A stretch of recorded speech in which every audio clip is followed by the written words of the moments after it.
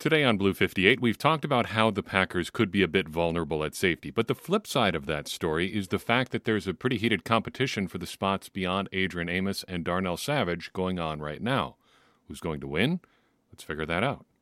Blue 58! Hello and welcome to another episode of Blue 58, the one and only podcast of thepowersweep.com. I'm your host, John Meerdink, happy to be with you here for another episode. Training camp. March is on, got a couple storylines that I would like to touch on.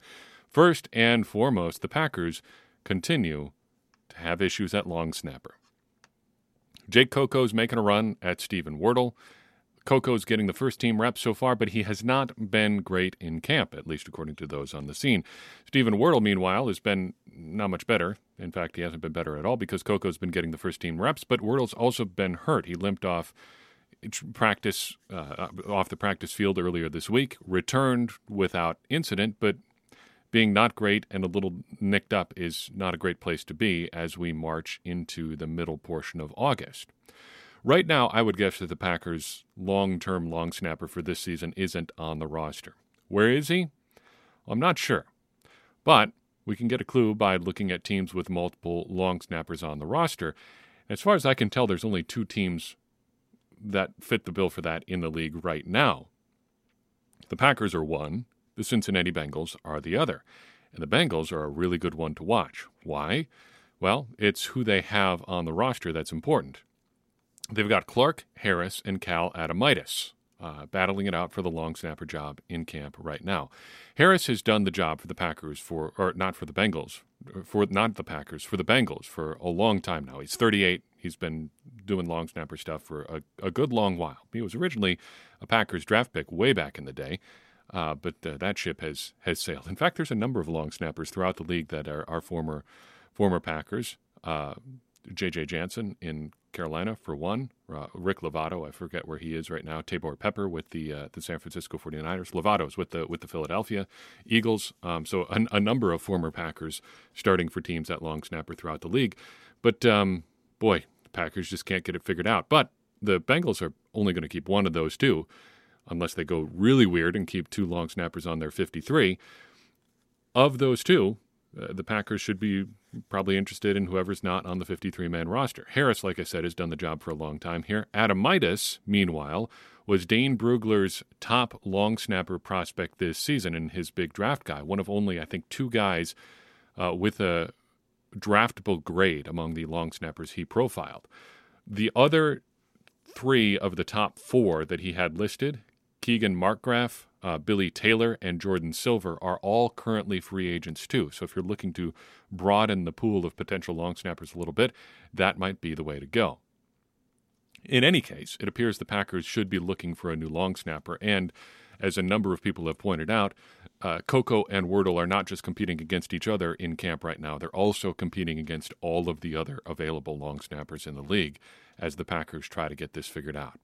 The other big story, other than the offensive line, which is going to continue to be a thing until, well, everybody's healthy again, and that's probably never going to be the case this year because by the time David Bakhtiari comes back, if he comes back, and Elton Jenkins comes back, somebody else inevitably is going to be hurt. So outside of offensive line, the other big story right now appears to be the Packers' safety. We're going to talk about that in a second because I wanted to take a trip south of Green Bay for a little bit because I think there's something relevant happening right now with the Chicago Bears. Bears linebacker Roquan Smith has requested a trade, and there is a lot at play here that I think is worth opening up a little bit. Pull on a couple of threads here. In terms of the facts of the situation, Roquan Smith was the 8th overall pick for the Bears in 2018. He has appeared in 61 of a possible 65 games since then and has piled up quite a few tackles in that span, more than 100 tackles every year. Though that is just a function, I think, of being on the field as a linebacker more than a reflection of his quality. Still, you've got to be a little bit more than a bum to pile up that many tackles, to be in the lineup often enough to pile up those tackles. Also made a few plays on the ball, though never really piling up big interception numbers or tackle for loss numbers or sacks or anything like that. To the point that I think good, not great is a good summation of Smith's career so far. But now he wants to get paid. And since he's not getting paid by the Bears, he wants to be traded. Now, say what you will about a trade demand during camp, a camp where he has reported and has been playing for the Bears to this point. I think most of us will agree that wanting to get paid is not necessarily a bad thing. Everybody wants to get paid. Everyone wants to make as much money as they possibly can. And so I don't really begrudge anybody who wants that. You can quibble with the ways that guys go about it, but wanting to get paid is not a bad thing. And I can see his perspective too. The Bears are probably in a rebuild here. And he wants to be in Chicago. He made that clear in the statement that he released. He wants to be in Chicago. He's considered himself a lifelong Bears fan. It's a dream come true to be part of the Chicago Bears. But the Bears are rebuilding. They're a couple years away from what they think is going to be contender status. He wants to be here through that and beyond, so make it worth my time to be part of your rebuilding effort. Now, the Bears, for their part, seem lukewarm, and that's where it starts to get a little bit complicated for a couple of reasons. We'll talk about the Bears side of things in a second, but on Smith's side, things are complicated because he is his own agent. And that is going to change things on both sides of the equation. It has to change things a little bit from the Bears side and how they negotiate, because you can't just talk to a player the same way you talk to an agent. Any hurt feelings that pass between a team and an agent will just go by the board. The agent will massage that message before it gets to the player. If the team is saying, we think you're worth X dollars, and the player is saying we're worth Y dollars, and that number is much higher than what you're saying, you're bound to ask, why don't you think I'm worth Y? And if you get an honest answer, things might not be super great for you. You might consider yourself one of the best linebackers in the league. Does the team think of you the exact same way? And if you've been hearing that from your coaching staff, oh, we think he's one of the best playmakers in the league, blah, blah, blah, blah, blah, it means there's a bunch of different messages coming from you all at once, towards you all at once. Also complicating things is the fact that Roquan Smith plays a position that isn't super valuable. And we've done quite a bit of work on this before, so I won't belabor the point, but linebackers, relative to other positions on defense, are not super valuable. From a team perspective, you're better off, more or less, spending no money on an average player and then rotating that guy every year or every couple of years or every life of a rookie contract, unless you've got somebody super elite. There's really no reason to pay for somebody who's in between just okay and super elite, because you're just not getting that much more. You can get by with somebody who's just okay. If you've got somebody who's a legitimate playmaker at the position, by all means pay him. But if he's less than that, don't bother. However, there's an additional complication here too, because I think paying your own people has to matter at some point too. The NFL and NFL owners, I think, have done a good job of tricking fans into caring a whole bunch about the salary cap.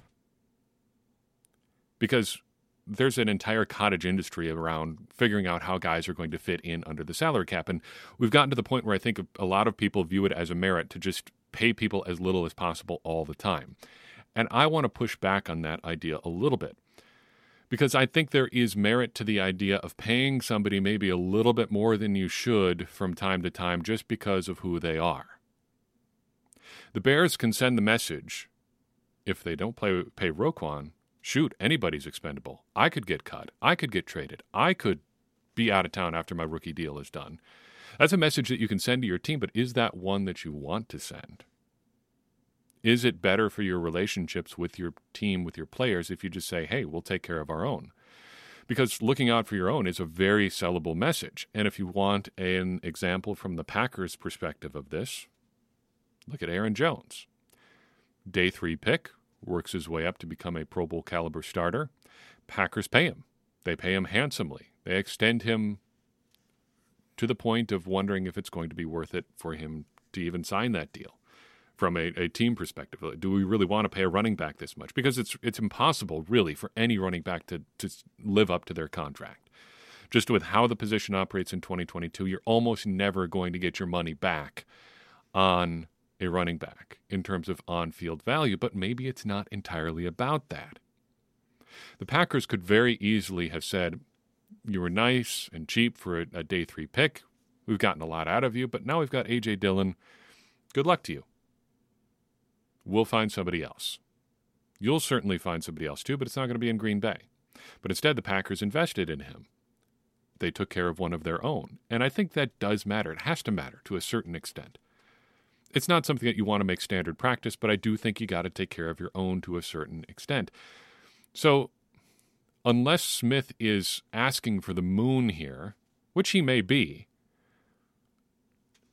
even beside the on-field value, which is maybe not as much as, paying an edge rusher or a defensive lineman or a corner or a safety, you shouldn't just, I don't think, dismiss out of hand the idea of paying him, because there's some marketing aspect going on here. Internal marketing, internal communications, if you will. The Bears saying to the rest of their roster, look, we're going through a rough patch here. It's going to be a couple of years before we're contending. Stick around, be a good soldier, we'll take care of you. They could go the other way and say, we've got a new regime in town, we're clearing house on everybody. But I think you got to pick one of those two. You can't try to say we're going to be in this new era of Bears football, but also try to keep people around, but also try to keep them around at bargain basement prices. Not paying Roquan Smith from a football perspective has a lot of points in its favor, but I don't think you can just look at this as a football move. It's got to be a little bit of a marketing move to your own team, too. Now, why should we, as Packers people, pay attention to this? The Packers have a situation coming up that resembles this. It's not entirely comparable, but I think it's going to be interesting for some similar reasons. Rashawn Gary is due for a contract extension pretty soon. He's entering his 4th year right now. He's under contract on the 5th-year option for next season, and the Packers could certainly ride that out. They could say, we'll wait and see after year 5 or sometime during year 5. We'll extend you at that point. We want to wait and see what happens. But he's also getting more expensive, and you risk him not wanting to be part of your organization long term. Now, it's a little bit different because he plays a more premium position as an edge rusher. He has some inherent value that is higher than Roquan Smith. But his situation, I think, is extra relevant because he also is his own agent. And managing that relationship, I think, is important. We've got a relatively recent example in Davante Adams of the Packers not necessarily managing a relationship as well as they probably could have. And we've got some recent examples, too, of things not necessarily being up to snuff in terms of relationship management. Aaron Rodgers, no doubt, has a few things to say about that. But I don't think we can dismiss this situation entirely out of hand as Packers fans just because it's the Bears going through it down in Chicago. Yes, it is funny to point and laugh, but with any situation in the NFL, it's always important to remember and remind yourself it could happen to my team too. And if and when it does, make sure you've learned the lessons from the other teams along the way. Before we dive into a discussion about safeties, I want to take a second and shout out a couple Patreon supporters. Today, I would like to give a hearty shout out to Michael Strand, Justin Parker, and Sean Hunter. I'm extra thankful for Patreon supporters this time of year. And you know why? Well, because I listen to some of the other sports podcasts, and listening to other sports podcasts, you know what you hear all the time. 2 kinds of commercials: daily fantasy sports and gambling. Now, I've really got no qualms with anybody who does either one of those, but it's just exhausting to hear about them all the time. But you'll never hear about them here. Why? Because Blue 58 will run no ads ever. And you make that possible. Listener support helps fund the show, helps us do fun things like podcast scholarships and continue to grow the show into new and different ways. And we're really grateful for that. So if you'd like to join us and get some bonus content for your contributions, head to patreon.com/thepowersweep and toss in any amount you would like. We accept yearly or monthly contributions, and I think it's something you should at least consider. Speaking of considering, the Packers have some considerations to sort through at safety right now. It's a bit of an open competition beyond Adrian Amos and Darnell Savage, and I thought we should take a second to kind of review the options here. We talked about it in our safety preview. Now that we've got some time in camp under our belt, I thought we should take another look. There are a few contenders for the spots beyond Savage and Amos. In alphabetical order by last name, here we go. Tariq Carpenter comes to the team as a 7th-round pick this year. Real big safety, 6'3", 230 pounds. Packers have described him as a hybrid safety linebacker, but we really haven't seen much of him in camp to this point. You can't really rule anybody out until you start seeing preseason games, but I'm pretty close to ruling him out for right now because there's some other strong contenders on the roster too. Next up, Sean Davis, 5'11", 202 pounds, signed to the Packers practice squad late last September after spending a bit of time with the Indianapolis Colts. He played 9 snaps in 2021, all of them on special teams. If you're into unofficial depth charts and that sort of things, he is currently behind Innis Gaines on the unofficial Packers depth chart. And speaking of, Innis Gaines, another contender for safety snaps behind Davis, or with Davis, I should say, because he's ahead of him, as we said. 6'1", 202 pounds, one of the stars of camp last year, spent all of the season last year on this practice squad, but only played 5 snaps during the regular season, all of them on special teams. It's interesting to note, I think, that Davis got to the active roster before Innis Gaines last year. But this year, Gaines seems to be ahead of him. Bill Huber of Sports Illustrated notes that Gaines has taken some snaps or some slot snaps this year, maybe adding a little bit of versatility to his game. You never really know. But he's trying some new things. Elsewhere on the safety depth chart is Dallin Leavitt, 5'10", 195 pounds. We've covered him relatively recently, so we don't have to go super in depth here. He was a core special teamer for the Raiders under Rich Bisaccia the past few years. We don't really need to dive in deep beyond that for reasons that will become clear here in a second. Finally, Vernon Scott, 6'2", 202 pounds, a former 7th-round pick. Packers timed him in the 40 in the 4.04 range, giving him pretty good speed for that size. He had double-digit snaps on defense in 5 games in 2020.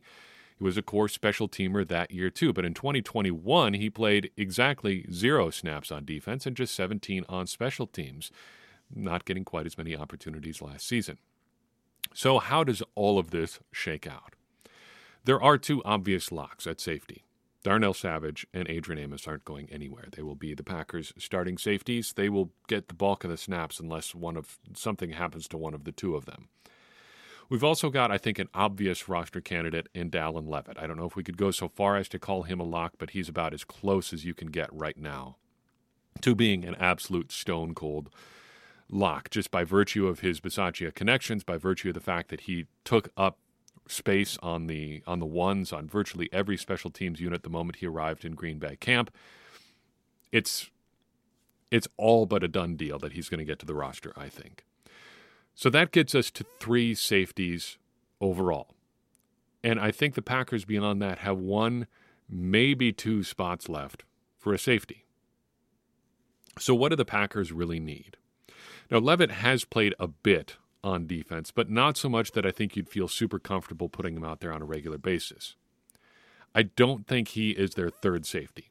I think he's one of their core special teams guys, but I don't think he's going to get a ton of snaps on defense, in part because he's just a little bit undersized. 195 is pretty light for a safety, 5'10 is pretty short for a safety. So the 4th spot is probably going to the guy who's going to be the 3rd safety in the Packers defense. So how do we sort that out? Again, I think we can rule out Tariq Carpenter for right now. He's probably a practice squad candidate, maybe a guy who's going to play some special teams, maybe see some some defensive snaps later in the year. That leaves us with Vernon Scott, Innis Gaines, and Sean Davis competing for 1, maybe 2 spots. Looking at power rankings, I think Vernon Scott has the inside track. I saw someone compare him to Yosh Nijman as a prospect, and I think there's something to that. Because if nothing else, Nijman was a great height, weight, speed candidate coming out of Virginia Tech. He had played quite a bit in college, sure, but he was going to need some time to develop at the NFL level. Scott has some of those same developmental aspects. He is a good athlete, he has good size, and he has had a track record of doing some things that are useful to the Packers, albeit in small doses. If nothing else, you know he can play special teams. This year, the Packers need him to take a step forward, and I think of those 3, given his physical attributes, he is the most likely to take that step forward. Beyond Scott, I think it's Innis Gaines. I just like his size better than Davis. I like that he can do those things like playing in the slot. I wouldn't count on him to do it regularly, but I like that he can do it. And then Sean Davis bringing up the rear. This is something that I think we need to watch really closely as the Packers head into their preseason games, the first of which is coming up this Friday. So get ready to watch for that. And our next episode is going to talk about some of the things that I think we should be watching heading into that first preseason game. But figuring out who this third safety is going to be crucially important. And unlike most years, I don't think you can just look at special teams and try to figure things out. Normally this time of year is when I'm saying, remember to watch special teams, see who's getting snaps on special teams, and that'll tell you who's going to be on the roster. I don't think we could do that this year because these guys, well, they've all played on special teams for one, but they've also got this other guy, Dallin Leavitt, who is the de facto special teamer among these safeties. So it's got to be more than that. Who contributes on defense?